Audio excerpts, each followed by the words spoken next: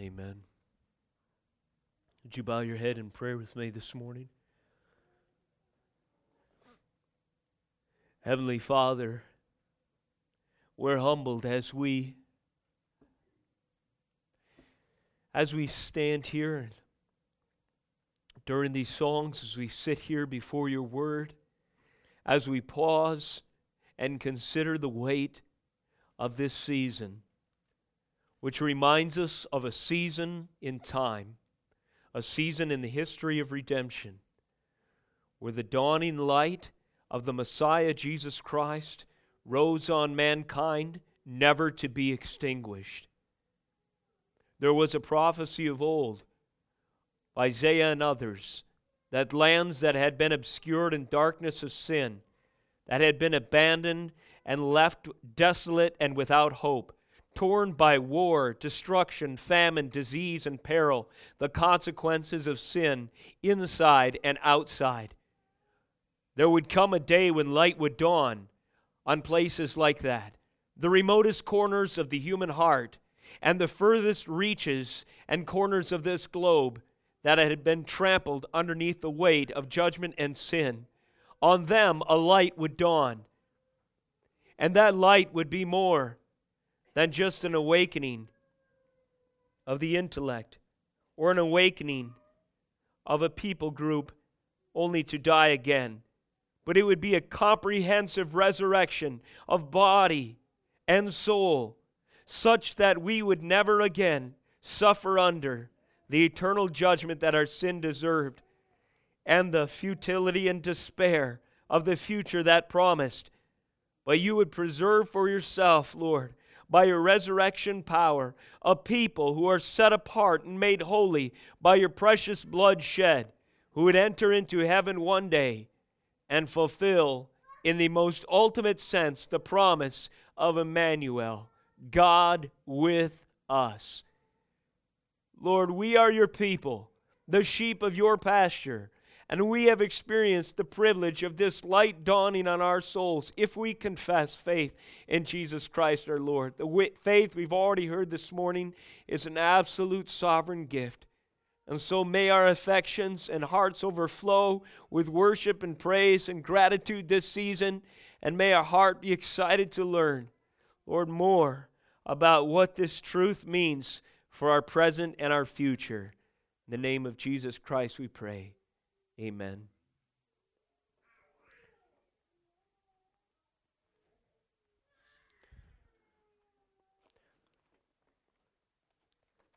Turn with me, if you would, to Genesis chapter 3. This may be a message where you want to grab a copy of the notes in the back if you don't have them already. If you need to slip out and grab them, that's just fine. My hope is to move through some material very quickly. One thing I like to do around this time of year, the close of the season, or a close of the old year and the dawn of the new, and especially the Christmas season, is to look for some overview aspects in the Word of God or some overview themes in Scripture that might provide you a bigger picture, a grander scope, a providential heaven's eye view, if you will, of some of the glorious truths of our great salvation. So this year I've planned a couple of messages along those lines, and the first one this morning is called Heaven's Loudspeaker. Heaven's Loudspeaker. There's two bookends, two scriptural reference bookends, if you will, for this message. The first is in Genesis 3, 8 through 19.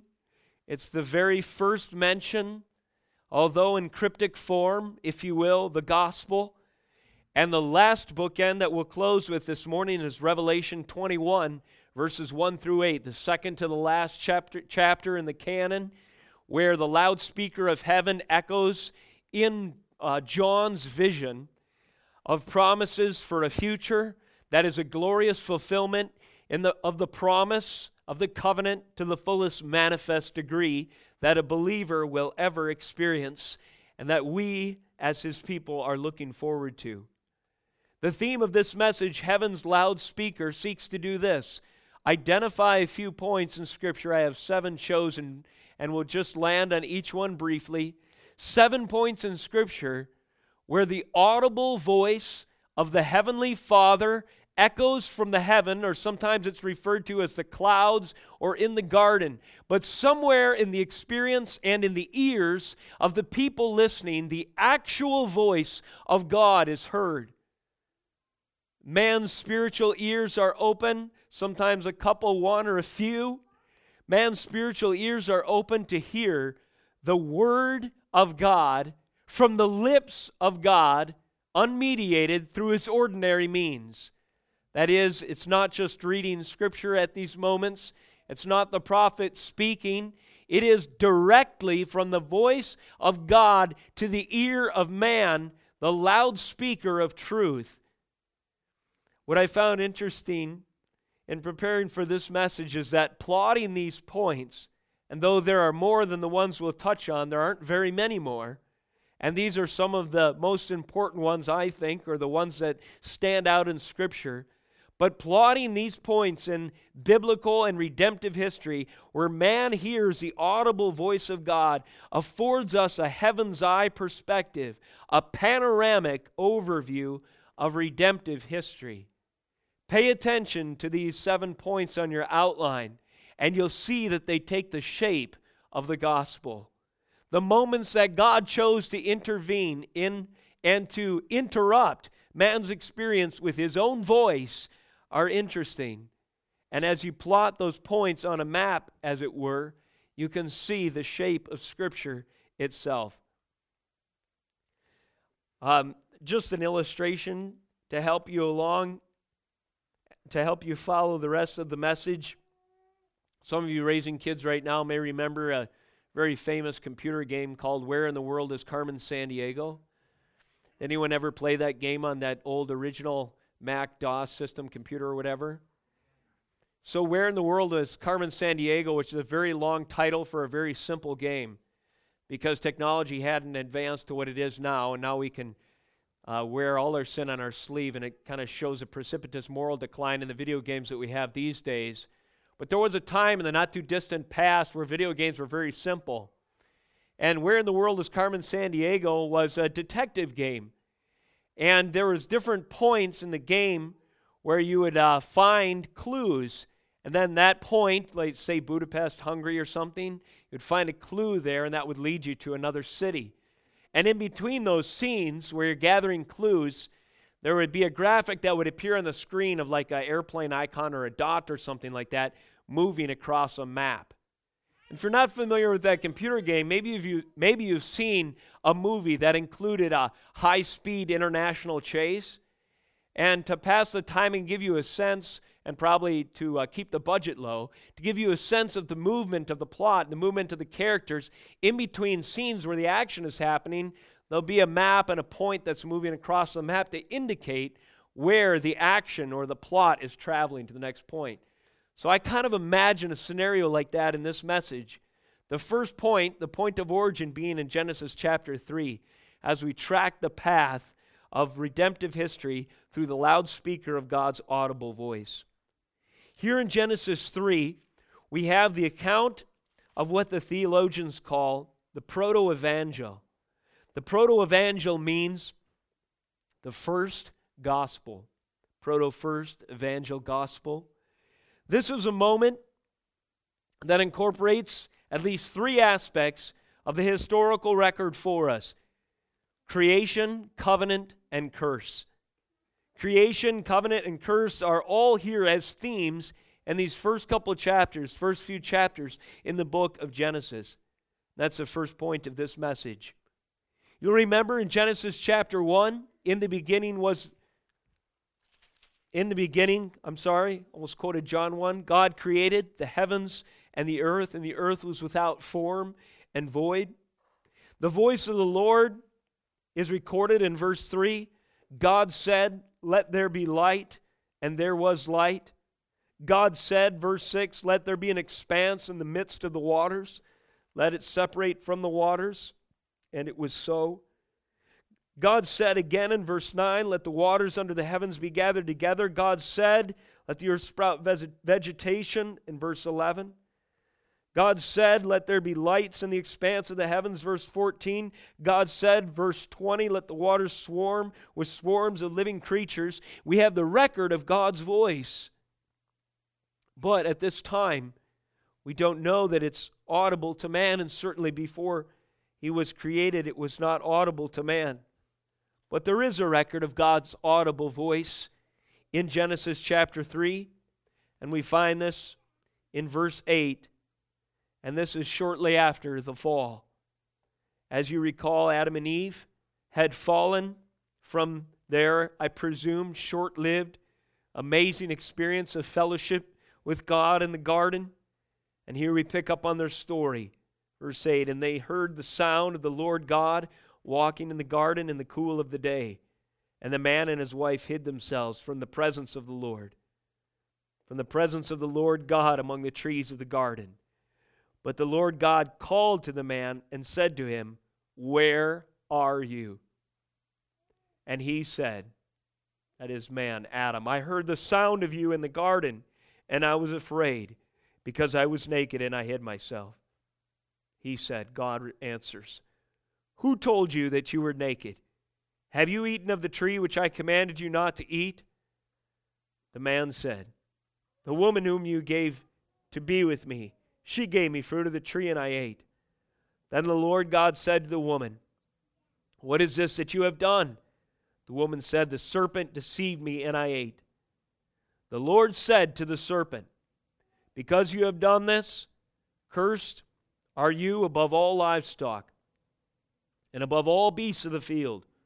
On your belly you shall go, and dust you shall eat all the days of your life. Notice verse 15. Here we have the first gospel. I will put enmity between you and the woman, between your offspring and her offspring. He shall bruise your head, and you shall bruise his heel. To the woman he said, I will surely multiply your pain in childbearing. In pain you shall bring forth children.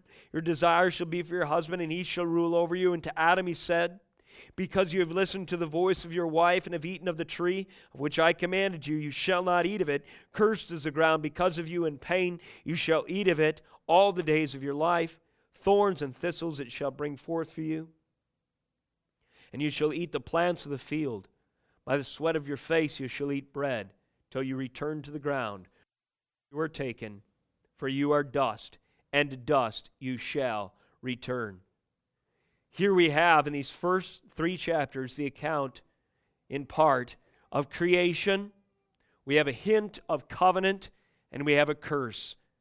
The curse that's pronounced against sin comes first over Satan himself, the serpent.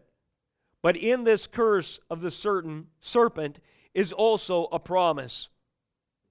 I will, verse 15, put enmity between you and the woman, between your offspring and her offspring. And this phrase, which rings out from the very beginning of Scripture with the truth of the gospel encapsulated, he shall bruise your head, and you shall bruise his heel. That is, with the fullness of the new covenant revelation in our mind, we can read this as follows.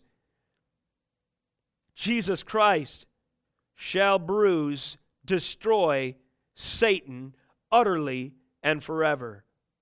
Satan will temporarily bruise, kill Jesus Christ, but he will rise from the dead. And from this offspring of woman will come the hope for all mankind. The audible voice of God in the garden speaking to man. You note the environment that this moment disrupts. Sin has entered into the experience of the universe, the experience of mankind. And now, where once was peace and fellowship in the cool of the garden, is the voice of the Lord crying, where are you? When the voice of the Lord rings out from Genesis 3, where are you? The implication is an ominous ring of separation, A separation of God's creatures, His children, from Him, that no bridge aside from the death of His Son could ever reconcile or mend. At this first audible note of God's voice in Scripture, we have the declaration of the distance between a holy God and sinful man. The curse of sin is that it separated man from God, that he would be judged, he would be an object of wrath, and rightly so, because of the holiness that God's character demands. And when God says, "Where are you?" it's a declaration of distance. And later, as the Scriptures continue to unfold, the only sigh of relief, the only hopeful overtone in the Word of God is perhaps best summarized by one word: Emmanuel. God with us. To hear the voice of God go from "Where are you?" to "God with us" is the plot structure, if you will, of the gospel.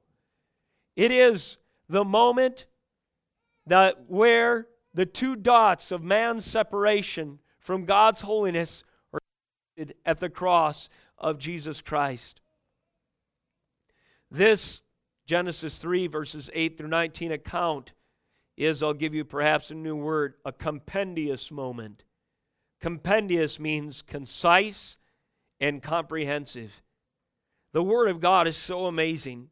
We can read half a sentence. "He shall bruise your head, and you shall bruise his heel." We can read a three-word question: "Where are you?"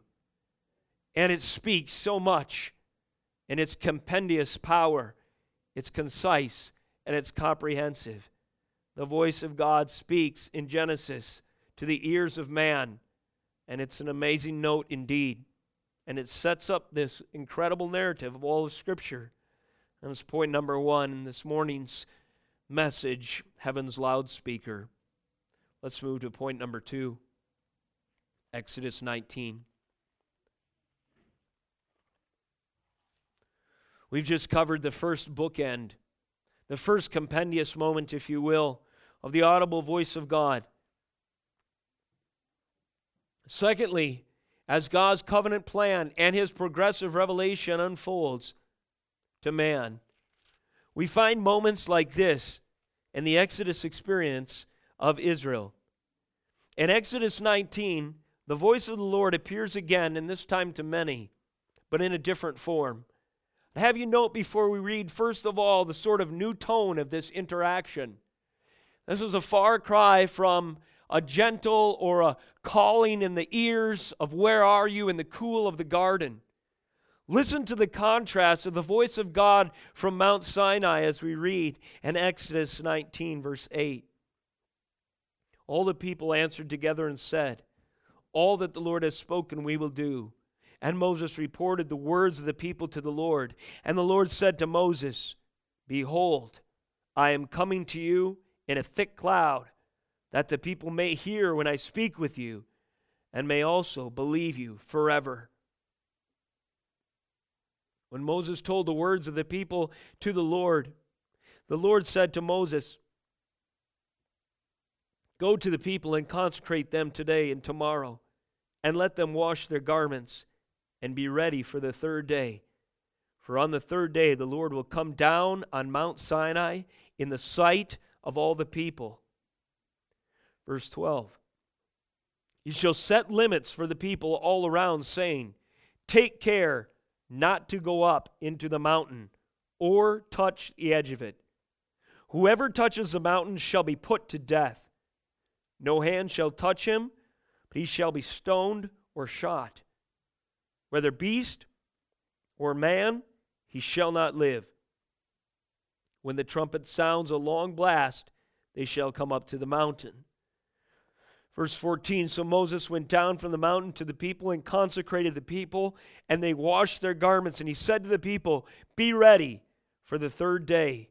Do not go near a woman.'" Verse 16, On the morning of the third day, there were thunders and lightnings and a thick cloud on the mountain and a very loud trumpet blast, so that all the people in the camp trembled. Then Moses brought the people out of the camp to meet God, and they took their stand at the foot of the mountain. Now Mount Sinai was wrapped in smoke, because the Lord had descended on it in fire. The smoke of it went up like the smoke of a kiln, and the whole mountain trembled greatly. And as the sound of a trumpet grew louder and louder, Moses spoke, and God answered him in thunder. The Lord came down on Mount Sinai to the top of the mountain, and the Lord called Moses to the top of the mountain. And Moses went up, and the Lord said to Moses, "Go down, warn the people, lest they break through to the Lord to look, and many of them perish. And let the priests who come near to the Lord consecrate themselves, lest the Lord break out against them." And Moses said to the Lord, "The people cannot come up to Mount Sinai, for you yourself warned us, saying, 'Set limits around the mountain and consecrate it.' The Lord said to him, 'Go down and come up, bringing Aaron with you. But do not let the priests and the people break through to come up to the Lord, lest he break out against them.' So Moses went down to the people and told them." Chapter 20, verse 1, the Lord spoke all these words, saying, "I am the Lord your God, who brought you out of the land of Egypt, out of the house of slavery. You shall have no other gods before me." Verse 9 tells us the desired effect of this moment of God's audible voice in the experience of the children of Israel. "Behold, I am coming to you in a thick cloud, that the people may hear and speak with you, and may also believe you forever."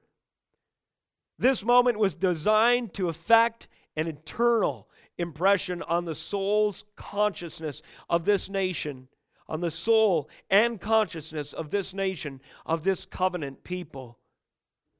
You notice the difference, as I mentioned before, in the tone, as it were.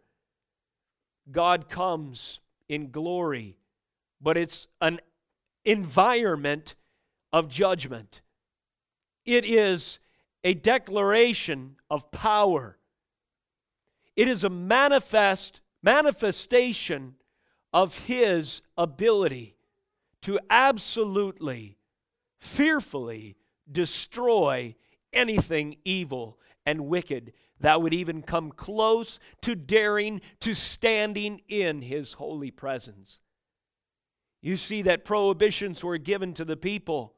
And during this time, though the voice of the Lord was heard, it wasn't this gentle wooing and calling of a distant lover, "Come near with me, be with me." No, the people heard God in all His power and manifest glory. And what was emphasized there was a segregation between sinfulness and holiness. And before they even could stand in the symbolic graces of God, they must be cleansed. They must be consecrated.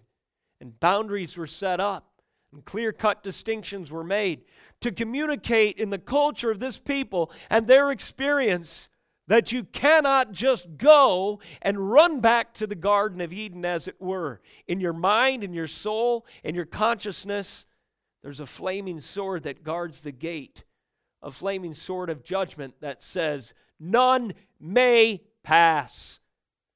None may pass, that is, save those whose sins are covered by the ultimate cleansing power and consecrating grace of Jesus Christ alone.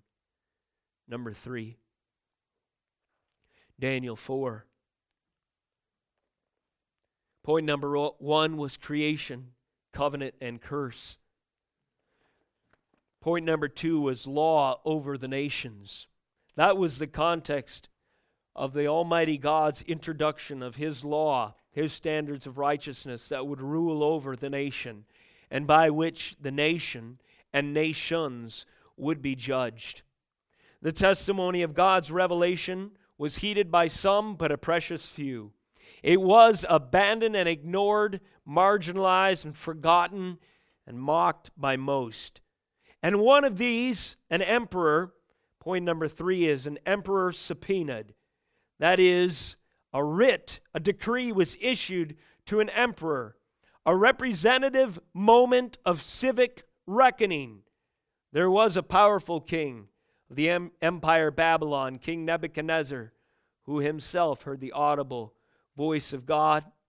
The loudspeaker of heaven itself was tuned his direction. Why?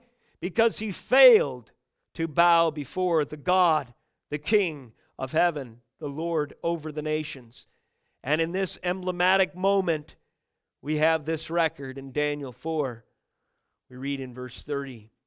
The king answered and said, "Is not this great Babylon, which I have built by my mighty power, as a royal residence, and for the glory of my majesty?" Verse 31. While the words were still in the king's mouth, there fell a voice from heaven, "O King Nebuchadnezzar, to you it is spoken. The kingdom has departed from you, and you shall be driven from among men, and your dwelling shall be with the beasts of the field, and you shall be made to eat grass like an ox, and 7 periods of time shall pass over you, till you know that the Most High rules the kingdom of men and gives it to whom he will." Immediately the word was fulfilled against Nebuchadnezzar. This audible voice from heaven was fulfilled instantaneously. And we continue to read in verse 33 what happened. He was driven from among men and ate grass like an ox, and his body was wet with the dew of heaven, till his hair grew as long as eagle's feathers, and his nails were like bird's claws. The end of the story, we read verses 34 to the end of the chapter. At the end of the days, I, Nebuchadnezzar, lifted my eyes to heaven, and my reason returned to me, and I blessed the Most High, and praised and honored him who lives forever. For his dominion is an everlasting dominion. His kingdom endures from generation to generation. All the inhabitants of the earth are accounted as nothing. He does according to his will among the hosts of heaven and among the inhabitants of the earth, and none can stay his hand or say to him, "What have you done?" At the same time, my reason returned to me, and for the glory of my kingdom, my majesty and splendor returned to me. My counselors and my lords sought me. I was established in my kingdom, and still more greatness was added to me. Verse 37, he does not forget, though.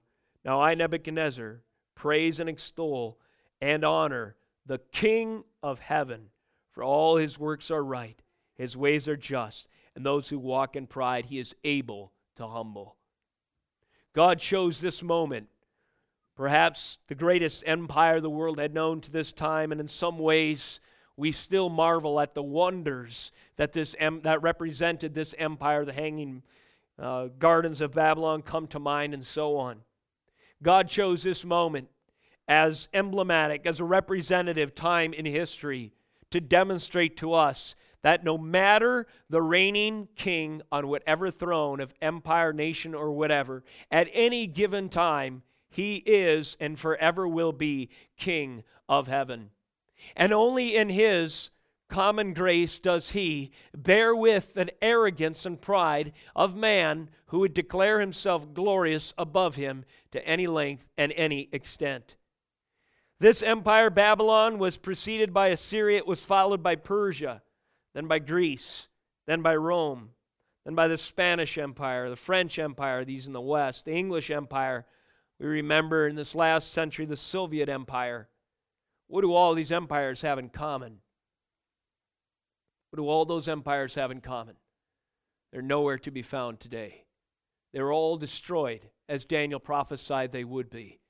The stone representing the authority of the King of heaven smashed the statue, and not a single emperor stands.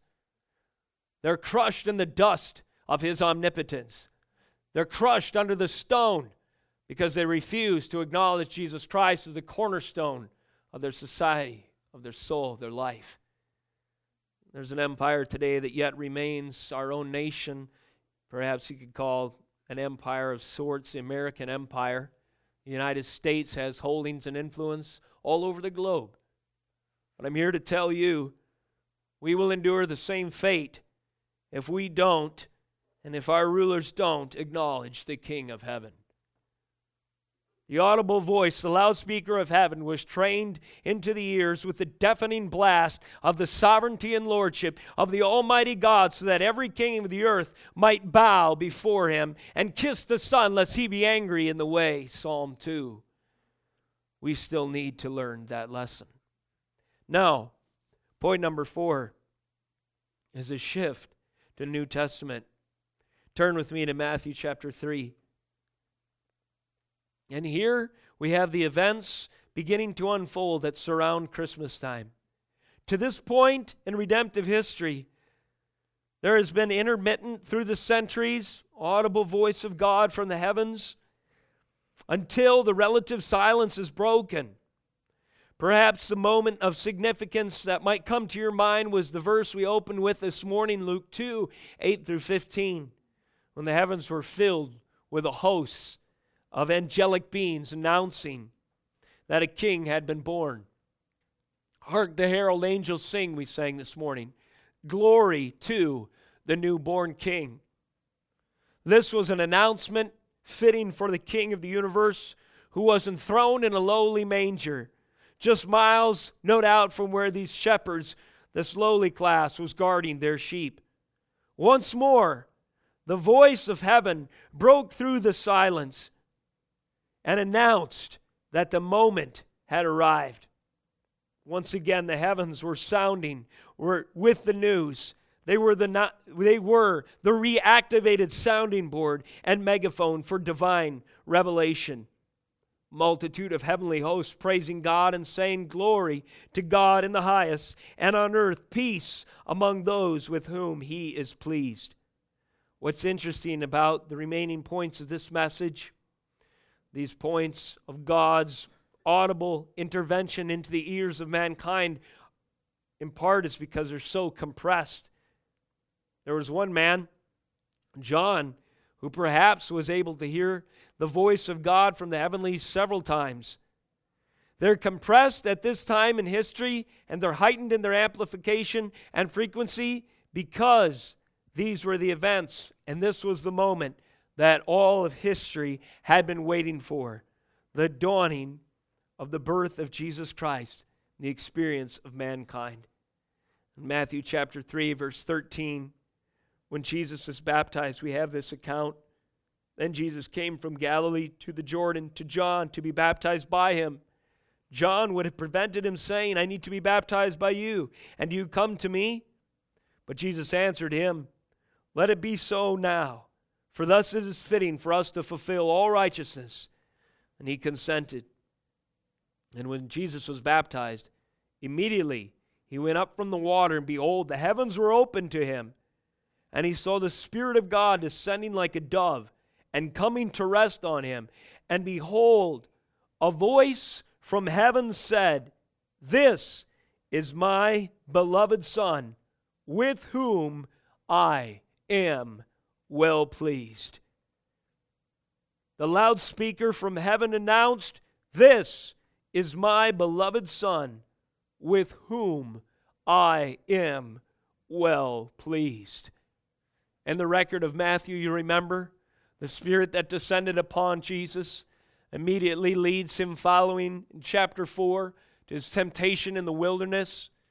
And then in the end of chapter 4 into chapter 5, the Spirit leads him to fulfill the prophecies of Isaiah 1 through 7, where the land of Zebulun and the land of Naphtali, the way by the sea, beyond the Jordan, Galilee of the Gentiles, the people dwelling in darkness have seen a great light. And those dwelling in the region and the shadow of death, on them a light has dawned. And then verse 17 of chapter 4, Matthew's gospel records, from that time Jesus began to preach, saying, "Repent, for the kingdom of heaven is at hand." Here we see, again, as we plot on the map of God's plan, where the last time we heard, at least in the record of today's message, the audible voice from heaven in the pages of Scripture, an impostor was held to account, a king who failed to acknowledge the kingdom of heaven. The next time we hear a voice from heaven, it announces not the impostor, but announces the actual King of the universe, the King of heaven, the beloved Son of the Heavenly Father with whom He is well pleased, the legitimate ruler, the potentate of all of history, heaven, earth, and everything that was and will ever be. And He comes preaching, the kingdom of heaven is at hand. Here He comes to earth to bring His kingdom, His rule, and His reign. Point number 5. As we continue to move, plotting this course and this overview, we've covered number 1 in Genesis, creation, covenant, and curse. Number 2, God delivers the law over the nations. Number 3, an emperor is called to account and to reckon with the court that issues a subpoena from heaven. Number 4, the baptism of Jesus Christ is attended with a voice that affirms His identity from the heavenlies, from the throne of Almighty God, and His voice from His own courts ring, "This is my beloved Son with whom I am well pleased." And then we pick up in Luke chapter 9 of a glorious moment of revelation again, the transfiguration. Here we have a glimpse, a precursor to the ascended glory of Christ that 3 privileged disciples were able to see. But all of us are privileged to experience through the written record this morning. 28 verse 35 in Luke 9, we read the following. Now about 8 days after these sayings, He took with Him, that is Jesus, took with Him Peter and John and James, and went up the mountain to pray. And as He was praying, the appearance of His face was altered, and His clothing became dazzling white. And behold, 2 men were talking with Him, Moses and Elijah, who appeared in glory and spoke of His departure, which He was about to accomplish at Jerusalem. Now Peter and those who were with Him were heavy with sleep. But when they became fully awake, they saw His glory and the 2 men who stood with Him. And as the men were parting from Him, Peter said to Jesus, "Master, it is good that we are here. Let us make 3 tents, one for you, one for Moses, and one for Elijah." Not knowing what He said. Verse 34, as He was saying these things, a cloud came and overshadowed them, and they were afraid as they entered the cloud. And a voice came out of the cloud saying, "This is my Son, my chosen one. Listen to Him." And when the voice had spoken, Jesus was found alone, and they kept silent and told no one in those days anything of what they had seen. At this moment, only 3 had the privilege, on this side of glory anyway, to hear audibly, "This is my Son, my chosen one, listen to Him." How amazing that moment must have been. Peter referred to it again in his second epistle as proof positive of the apostles that what they delivered in their writings and in their authority was no mere hearsay. They were privileged to see and to experience in their ears and with their eyes the incarnation of the Son of God. And in Peter's case and 2 other apostles, the transfiguration of the same. On that moment, this precursor to the ascended glory, these 3 had the privilege of encountering something that they could not understand as yet. And Peter evidenced that when he said, "Let us build some temples here." Now that would be a natural response, and it seems like a good one too. Peter could not imagine a more incredible moment of unity in the presence of God. Surely in Peter's mind, if there was ever an Emmanuel moment, a fulfillment of the prophecies of old, of God with us, God dwelling with man, this must be it. Let's pause here, inaugurate this moment. This certainly must be the apex of the human experience of unity, of experiencing once again the glory of God and a reconciliation in the experience of mankind with the revelation of God's almighty truth. But it wasn't quite yet complete. Jesus Christ had more work yet to be done. And the reconciliation and the glory that was planned, this was just a glimpse. This was just a foreshadow. And the experience of the disciples was quite literally nothing compared to what would be their redemptive experience after Jesus Christ had taken on the full weight of his mission, which was the context and theme of the conversation that he had with Moses and Elijah.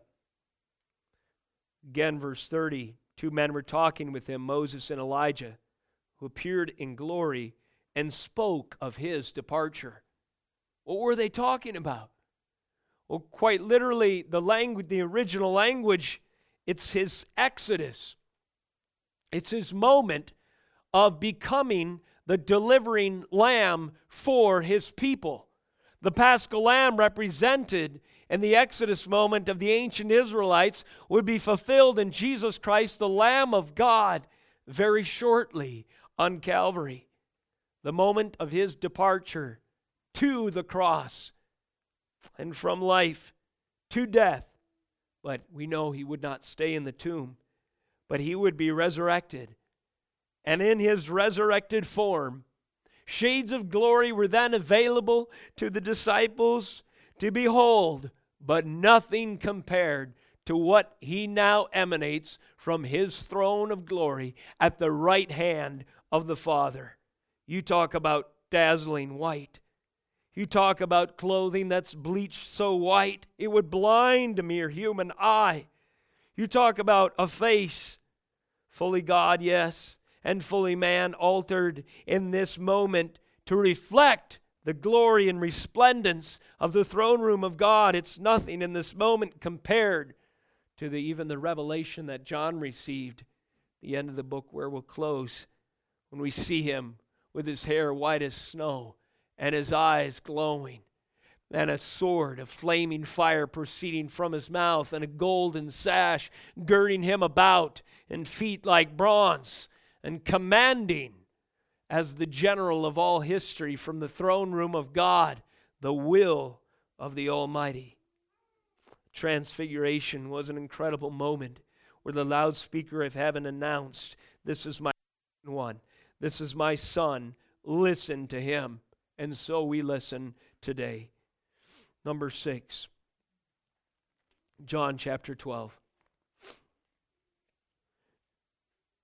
This moment is, to my knowledge, the third and final record in the Gospels of the audible voice of God, where those who were surrounding Jesus Christ heard something in their own ears, maybe not the words themselves, but at least something that sounded like what the Israelites experienced on Sinai.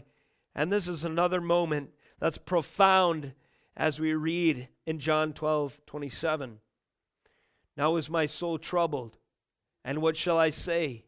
This is Jesus crying out in prayer and anguish, knowing what would shortly befall him. "Father, save me from this hour. For this purpose I have come to this hour." Let me read that again, verse 27. "Now is my soul troubled, and what shall I say? Father, save me from this hour. But for this purpose I have come to this hour." Verse 28, "Father, glorify your name." Then a voice came from heaven, "I have glorified it, and I will glorify it again." A voice came from heaven again, verse 28, "I have glorified it, and I will glorify it again." Father God declaring he has glorified his name and he will glorify it. Verse 29, the crowd that stood there and heard it said that it had thundered. Others said, "An angel has spoken to him." Jesus answered, "This voice has come for your sake, not mine. Now is the judgment of this world. Now will the ruler of this world be cast out. And I, when I am lifted up from the earth, will draw all people to myself. Verse 33, and he said this to show by what kind of death he was going to die. Just like at Sinai, where the designed purpose of this interaction, where the announcement from the heavenlies had a sovereign intent for the hearers. It was meant to make an eternal impression upon the souls of those who were gathered listening to Jesus' teaching. When you see the Son of Man lifted up, the answer to all your prayers, the hope of all of history is unfolding before you. Jesus answered, "This voice has come for your sake, not mine." This voice has come, Jesus is saying, so that when he is lifted up, when he takes on his passion, that they would know that it did not illustrate the success of the Roman government or the Jewish mob or the sin of mankind or the reign of Satan. No, this was the Lord's name being glorified in making the sacrifice for the salvation of his own who would bear his name. This moment of God's audible intervention in history thunders with the truth that the cross is central to the work of Christ. And just as Moses lifted up the serpent in the wilderness, so the Son of Man must be lifted up. And this manner of death would be the salvation of mankind. And the glory of Son and Father would comprise the cross. The glory of God would be manifestly evident in the finished work of redemption. And when Christ echoed, "It is finished," from that tree on Calvary, the world who had ears to hear would know that this man who prophesied this moment had just made propitiation for their sins. The final point of today's message is in Revelation chapter 21. We move from the bookend of creation, covenant, and curse in Genesis 3, verses 8 through 19. This concise and comprehensive, that is, compendious moment, this fitting introduction of the narrative of the Scriptures, the story that God has written of reconciliation between himself and mankind. We move from that fitting bookend in Genesis to a fitting bookend in Revelation. Notice the themes in Scripture, too many of which to cover this morning, that are touched on in these verses. Before we read, it is the apex, the crescendo, the culmination. It is this grand finale of God with us, revealed in us, Emmanuel, where there had just been a whisper and a shade, a glimpse in the darkness, a single ray on the distant horizon. In Genesis chapter 3, we think of the serpent's head being crushed by the bruised heel of Christ. Now the heavens have been opened and the veil of revelation has been split in two and pulled back for our benefit. And we see in Revelation 21 verses 1 through 8 the revelation grand finale of the work of Jesus Christ that we celebrate this Christmas and look forward to in glory. Verse 1, "Then I saw a new heaven and a new earth. For the first heaven and the first earth had passed away, and the sea was no more. And I saw the holy city, New Jerusalem, coming down out of heaven from God, prepared as a bride adorned for her husband." And here it is, verse 3. "And I heard a loud voice from the throne saying, 'Behold, the dwelling place of God is with man. He will dwell with them, and they will be his people. And God himself will be with them as their God.'" Again, I heard a loud voice from the throne saying, "Behold, the dwelling place of God is with man. He will dwell with them, and they will be his people, and God himself will be with them as their God." And notice the change in tone. We remember these moments in the Old Testament of unapproachable fire. But now listen to the compassionate unity that we will share with the Almighty. Verse 4, He will wipe away every tear from their eyes, and death shall be no more. Neither shall there be mourning, nor crying, nor pain any more, for the former things have passed away. And he who was seated on the throne said, "Behold, I am making all things new." And he said, "Write this down, for these words are trustworthy and true." And he said to me, "It is done. I am the Alpha and the Omega, the beginning and the end. To the thirsty I will give from the spring of the water of life without payment. The one who conquers will have this heritage, and I will be his God, and he will be my son." Isaiah 7:14, "A virgin shall conceive and bear a son, and his name will be called Emmanuel."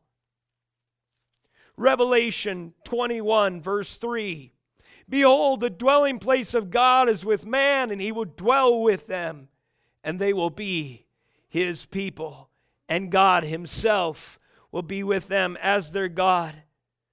In that final verse we read, "I will be his God, and he will be my son." Here is the Revelation finale, the crescendo, the grand finale of redemptive history. It's Emmanuel prophesied and fulfilled ultimately.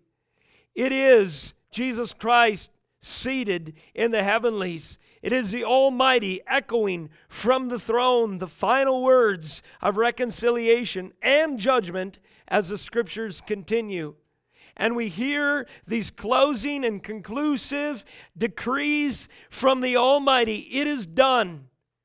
And I have the authority and power to accomplish it and declare it. I am the Alpha, the Omega, the beginning and the end. And here we have the prophecy of the covenant zenith of all of redemptive history in the Word of God, when the Bible declares, through the voice of God, in the ears of John, when he received this revelation, 21:7, "I will be his God, and he will be my son." This Christmas, may we remember these sweeping themes that tie together the fear of God, his majesty and power, his love paid for by the blood of his Son, and the future that is absolutely certain for everyone who calls the Messiah his own, his Lord and his Savior. And let us not forget that in glory one day we will rule and reign with him, and will experience Emmanuel, God with us, in such an amazing, manifest degree that every sorrow, regret, and sin, and sighing, and sickness will be an utter, distant memory, if even that.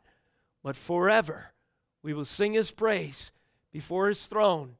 And because God sent his only Son, we ourselves can be his sons.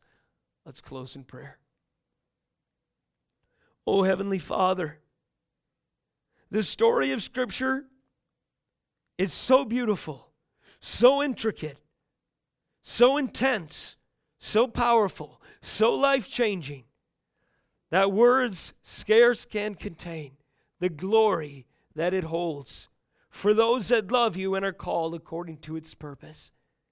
We thank you, therefore, that you have given us all of these scriptures that we've read this morning and so many more to meditate on every day until you return.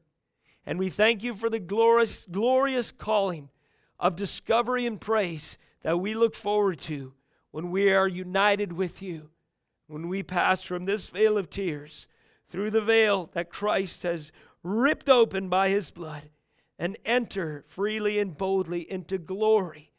We will share such an amazing reuniting with our Heavenly Father and with Jesus Christ our Lord, that it will take eternity to offer you the praises you deserve.